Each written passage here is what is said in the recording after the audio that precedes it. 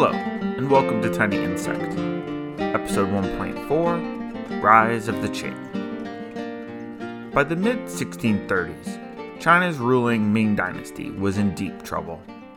The price of silver was rising more and more every year, wreaking havoc on the Ming economy, as we discussed last episode. Ming administrators attempted to reform the court bureaucracy and remove the rot of corruption that had taken hold during the reign of the Wanli Emperor, but it was not enough. Harvests were bad one year, and then worse a few years later. The young population had increasing trouble finding opportunity. Educated, degree-holding, aspiring gentry went without work. There wasn't enough farmland for new families to start their lives. It was a time of crisis. Southwest of Beijing, in Shaanxi province, a mutinous soldier named Li Zicheng had had enough. Li had joined a local military unit a few years previous, but after receiving neither pay nor adequate supplies, he joined in a mutiny and became one of its leaders. The mutinous soldiers, however, were quickly defeated and captured, but the Ming commander felt that he couldn't afford to let even mutinous soldiers go to waste in times like this, and dispatched Li and his men to guard a northern border outpost. Li complied, only to be betrayed by a different local magistrate, who executed dozens of his comrades. So Li rebelled again. This time, he joined forces with several other large groups of quote-unquote bandits, and over the next several years, they took control over vast swaths of the rich Yellow River Valley. By 1640, Li and another powerful rebel commander, Zhang Xiangzhong, had both declared new kingdoms independent of the Ming. In 1644, Li Zicheng led an army of several 100,000 troops to Beijing and, after a short siege, captured the city. The Ming Emperor, Chongzhen, hung himself to avoid capture. So what made the Ming so desperate that they felt they had to dispatch Li and his mutinous comrades to the northern frontier? It was the same boogeyman that had kept many a Chinese emperor up at night for 2,000 years, northern barbarians. Throughout the early decades of the 17th century, the Manchu tribes to the north, under their leaders Narachi and his son Hong Taiji, had become increasingly aggressive and expansive in their ambitions. They had conquered Inner Mongolia, subjugated Korea, and even conquered some portions of territory in northeast China that had been directly administered by the Ming. Infighting in the Ming court only intensified in the face of these difficulties. One of the Ming's most talented commanders was brought up on trumped-up charges of colluding with the enemy and executed. Seeing that they could be condemned on false charges of treason at any time, other Ming generals began to move their units north and defect to the Manchu. From the outset of their fighting with the Ming, the Manchus incorporated millions of Chinese into their regime, both military and bureaucratic. Almost immediately after Li Zicheng's conquest of Beijing, Manchu armies crossed the border, passed the Great Wall, and descended on the capital. They drove Li and his army from the capital they had only captured a few months before. Once the Manchu were in control of Beijing, they declared a new Chinese dynasty, the Qing. The year was 1644. The Qing would be China's last imperial dynasty. Within a year, the Qing crushed the remainder of Li's state. Li himself died in 1645. Zhang Xiangzhong, the other major leader who had rebelled against the Ming, died 2 years later. But the fighting was far from over. There were several other claimants to the Ming throne, as well as powerful factions in China that resisted the Manchus. It took 17 years for the Qing armies to consolidate their control over China, incorporating willing Chinese leaders into their government and killing those who refused to submit. On top of all this, and the troubles that had plagued China before the Manchu invasion, an epidemic, probably bubonic plague, swept across the country. Disease often follows war and famine, as systems of public health break down, available nutrition shrinks, and roving armies spread pathogens across the land. The decades of war, disease, and famine in the mid-17th century devastated the Chinese population. Somewhere in the neighborhood of 20 to 30 million people died. Complex irrigation systems were destroyed. In their battle against Ming holdouts on the island of Taiwan, the Qing forced all of the inhabitants living within 20 miles of the coast of South and Southeast China to move inland. They burned all the buildings and supplies in that 20-mile strip, and burned every ship they could get a hold of in a scorched earth campaign against the pirate rebels. The Qing were victorious against the Ming holdouts on Taiwan, but very few of the original coastal inhabitants moved back. When they thought it was necessary, the Qing were not afraid to make a desert and call it peace. The Qing stitched together a vast multi-ethnic empire. Their homeland, Mongolia, Tibet, and of course, Ming China, itself a patchwork of provinces and regions with their own distinct identities, cultures, and languages. Popular Chinese historiography tends to lump all Chinese people together as an ever-contiguous, unchanging polity thousands of years old, in no small part because of efforts on the part of dynasties like the Ming to spread that belief and make it true. While politically united at the highest level, Qing China as a whole had about as much in common linguistically, socially, and economically as the states of Christian Europe in 1650, from the Puritan colony in New England to Habsburg Spain, Lutheran German principalities, and the Russian Empire. Securing social and political control of China took the Manchu decades of deliberate, conscious effort. The Manchu forced their subjects to break with the past in visible ways. Within a year of capturing Beijing and declaring their dynasty, they mandated that all Chinese men wear a queue. Only very specific people, like Buddhist monks, were exempt. A queue is a hairstyle where a man shaves the front portion of his head and grows the hair on top and back of the head out and wears it in a long braid. Citizens of the empire were later required to also adopt the preferred clothing styles of the Manchu. The Qing took their required hairstyles and clothing really seriously. Men who were found without the approved hairstyle could be severely punished. Decapitation was not unheard of. After bitter fighting against opposition forces and pushing into Guangzhou in 1650, the Qing found that men of the city had refused to shave their heads in the proper style. The Manchu commanders ordered a general massacre. 700,000 were slaughtered in the streets, and tens of thousands more drowned while taking shelter in a sewer after a rainstorm.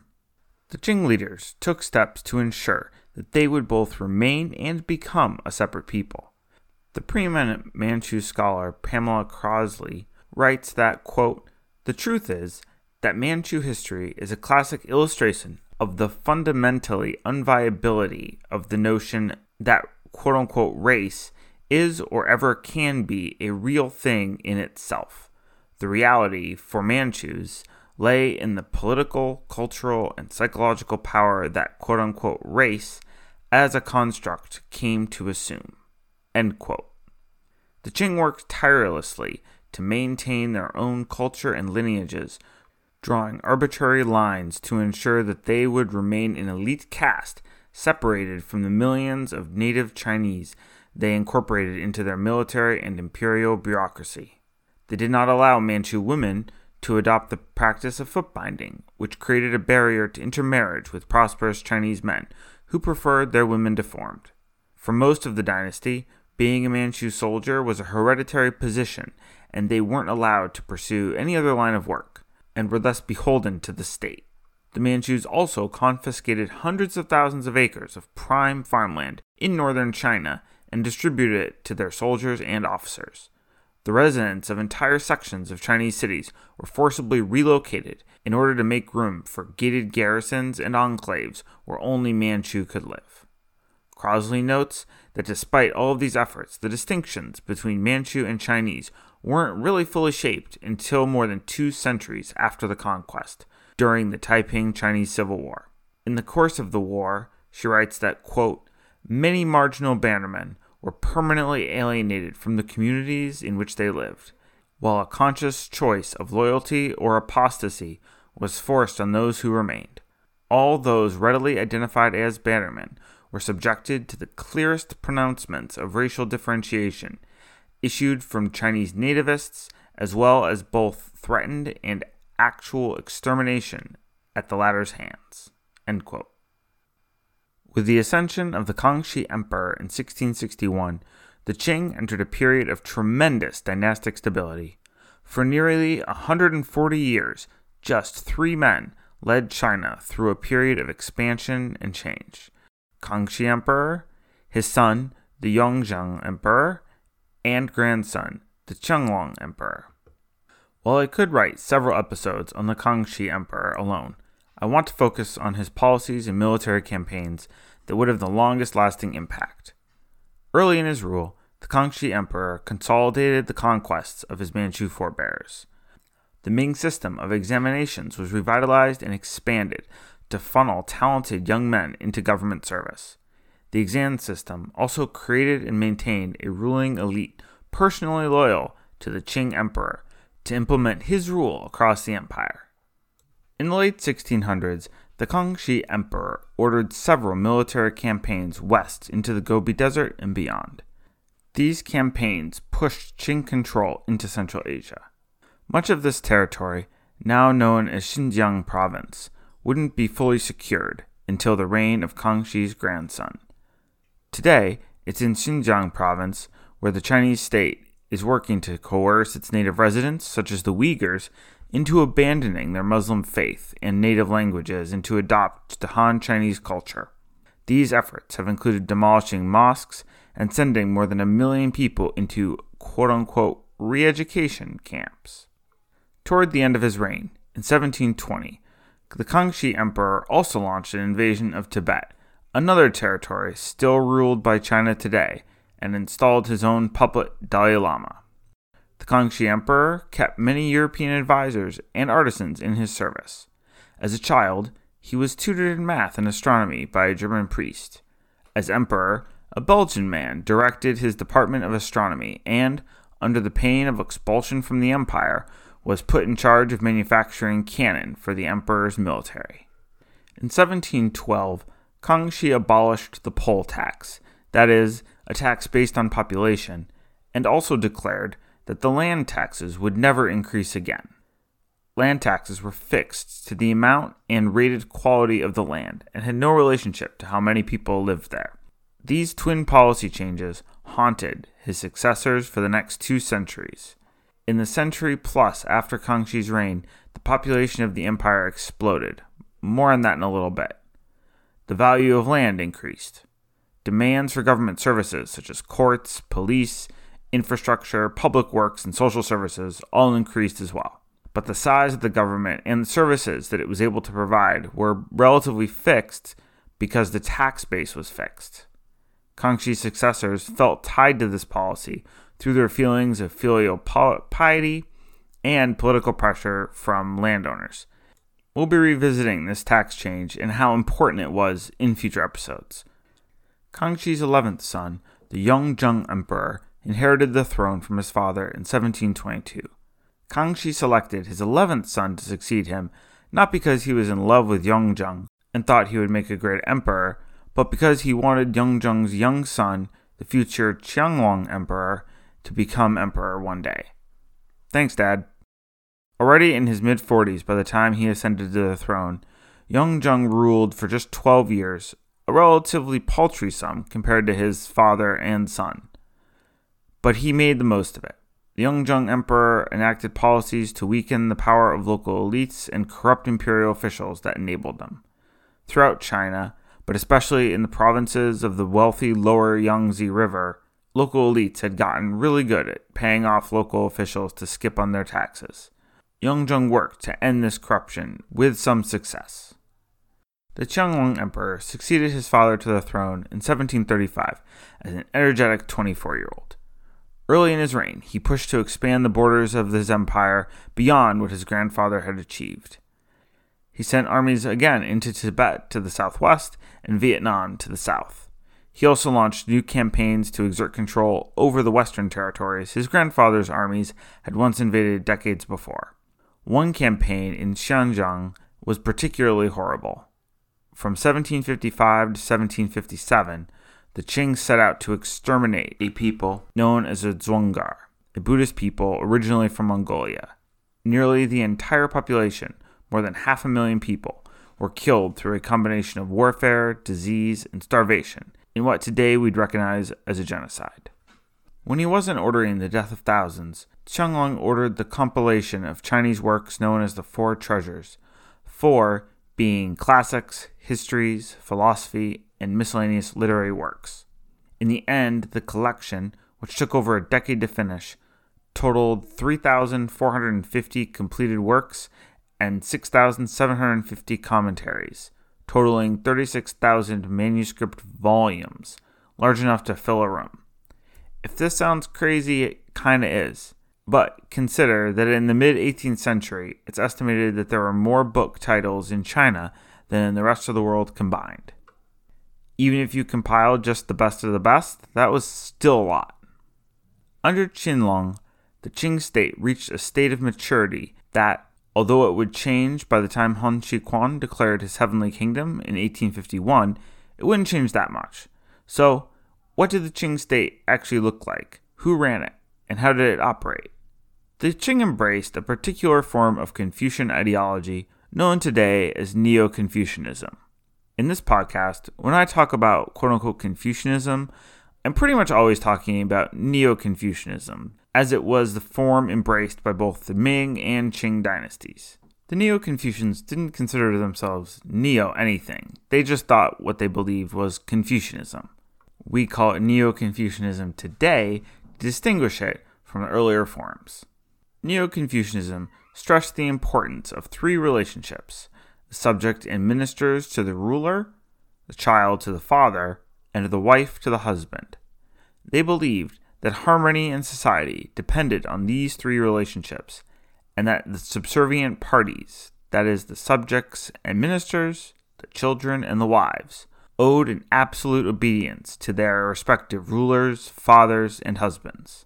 Patriarchy and hierarchy were thus cornerstones of Qing ideology, from the smallest families to the largest states. It was a universal principle. The emperor sat at the top of the Qing. Emperors were all powerful within the state, although Confucian ethics dictated that they rule responsibly and within the established law and not as tyrants. The emperor was surrounded by numerous advisors and court officials, as well as family members, concubines, and his many children. The Qing did not practice primogeniture, with rule automatically passing to the firstborn son. While this was different than most monarchies in Europe at the time, it was the same as the previous Chinese dynasties. Qianlong was the fourth son of Yongzheng, who himself was the 11th son of Kangxi, for example. Instead of reinventing the wheel, the Qing maintained the structures of Ming imperial bureaucracy. There were 6 ministries and a grand council. Each was composed equally of Manchu and Chinese members. The Confucian gentry and degree holders, the elites of Ming society, were actively courted after 1644 and integrated into the fold to help the Qing enforce their rule across China.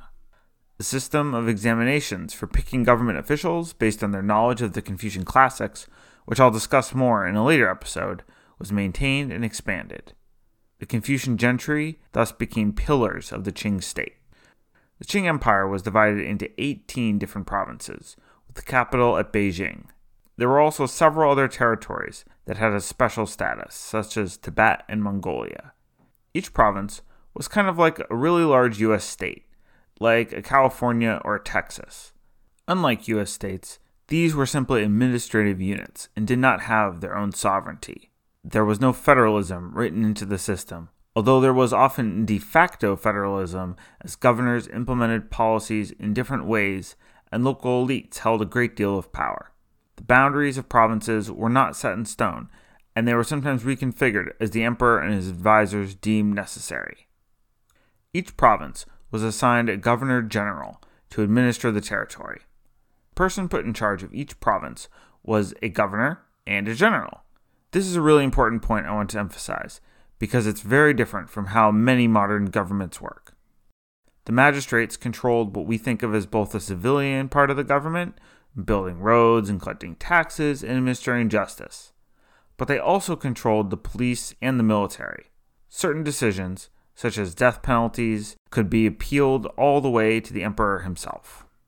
The governor-generals were supposed to implement the emperor's will and served at his pleasure. But practically speaking, the governor-generals were the law of their province. They resided in the provincial capital and spent much of their time coordinating the activities of other officials and provincial magistrates, such as superintendents of tax collection, the judiciary, and education examinations. The court in Beijing took several steps to prevent individual governor-generals from gaining too much power. First, they were never put in charge of their home province. This way, the governor-general couldn't favor their own family lineage or take advantage of other personal connections they had. Second, they were rotated pretty frequently, sometimes to other provinces and sometimes to positions in Beijing. This prevented any one governor-general from cultivating his own base of power.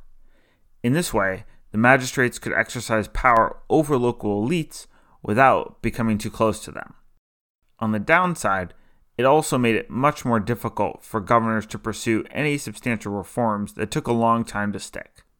Each province was divided further into counties, with an average of 80 counties per province. Each county had its own county capital, which was supposed to be walled off and capable of withstanding a siege, although that capacity varied widely from county to county. Each county was led by a county magistrate. These county magistrates were the quote-unquote parental official for the county, mirroring the Confucian ideals of family authority and how larger society should mirror that structure. Like the governor-generals, a county magistrate was never supposed to serve in their home county. Magistrates moved around from county to county every 3 years to prevent them from becoming too entrenched in a specific locality and beholden more to local elites than to the emperor. But again, this made it hard for them to address any major issues or enact any major changes on their own initiative. If local elites found themselves under a magistrate who they couldn't bribe or bend to their will, they knew that they could just wait a few years and try again with the next one. Like the governor-general for the province, the powers of the county magistrate were vast. He was, all in one, the sheriff and the director of police, judge and prosecutor in criminal trials and civil disputes, and the chief tax collector. He directed infrastructure projects like the building and maintenance of roads and waterworks. He performed imperial rituals and managed a staff of various assistants in all of these arenas. If there was a group of bandits harassing travelers or raiding villages, it was up to the county magistrate to lead the local militia or hire mercenaries to hunt them down and put a stop to it.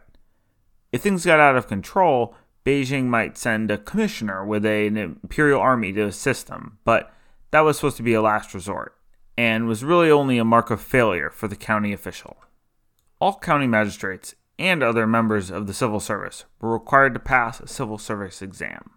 These men formed the professional class of secretaries, clerks, and administrators that worked for other magistrates.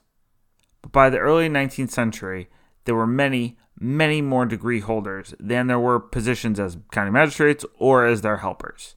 If you didn't earn a degree, and Han Shiquan couldn't, you were locked out of a government job and had to take a job as a tutor, school teacher, or whatever else you could get. Jobs that didn't pay well and lacked prestige. We'll talk about this more in a future episode, but even if you did earn a degree, you often had to wait years for a position to open up. Administering Qing China was a giant task. Put this in perspective, by the early 1800s, the Qing Empire had a significantly greater population than the United States in the year 2020, spread out over a larger territory. There was no modern communication technology or even telegraphs. So, to summarize, the Qing dynasty employed a large, hierarchical bureaucracy to run its empire. This bureaucracy was staffed by men with a classical Confucian education, which we'll learn more about when we follow Han Shiquan through his education in a future episode. Although ultimate power was concentrated in the emperor, the practice of power in day-to-day life was quite diffuse and depended in large part on local actors. And, as we'll see time and time again, just because the emperor declares a new policy didn't make it manifest on the ground. His own bureaucrats at all levels made a habit of ignoring orders and lying in their reports to Beijing. Still, for much of his existence, probably into the 19th century, Qing China had the world's most advanced state bureaucracy. Next, I want to turn to look at some of the big features of Chinese society under Qing government. First, Qing China was incredibly, almost unbelievably diverse. I haven't been able to find any firm estimates to quantify this exactly, but today, after centuries of cultural hegemony and homogenization, the People's Republic of China recognizes 56 different ethnic groups speaking many different languages and dialects. The true count in the 19th century was probably much, much higher, and there was lots of diversity even within those language groups and ethnic groups. Chinese society in the 18th and 19th centuries was defined by explosive population growth, driven by the introduction and spread of crops from the Western Hemisphere, improvements in the cultivation of rice, and the geographic expansion of the empire. By 1800, the Qing Empire had doubled in geographic size and almost doubled in population from the height of the Ming Empire. In total, the Qing controlled a territory of 11.5 million square kilometers. By contrast, the modern PRC, which is one of the largest countries in the world, has about 9.6 million square kilometers, which is about the same size as the United States. So Qing China was about a Mexico or 2 Bolivias or 4 Spains larger than the modern Chinese state. China's population grew steadily throughout the Ming Dynasty, but tumbled during the Ming to Qing transition from decades of war, famine, and disease. By 1750, the population had rebounded to its height during the Ming, and then it just kept on going. In the 40 years between 1750 and 1790, China's population nearly doubled, growing from around 180 million to 300 million.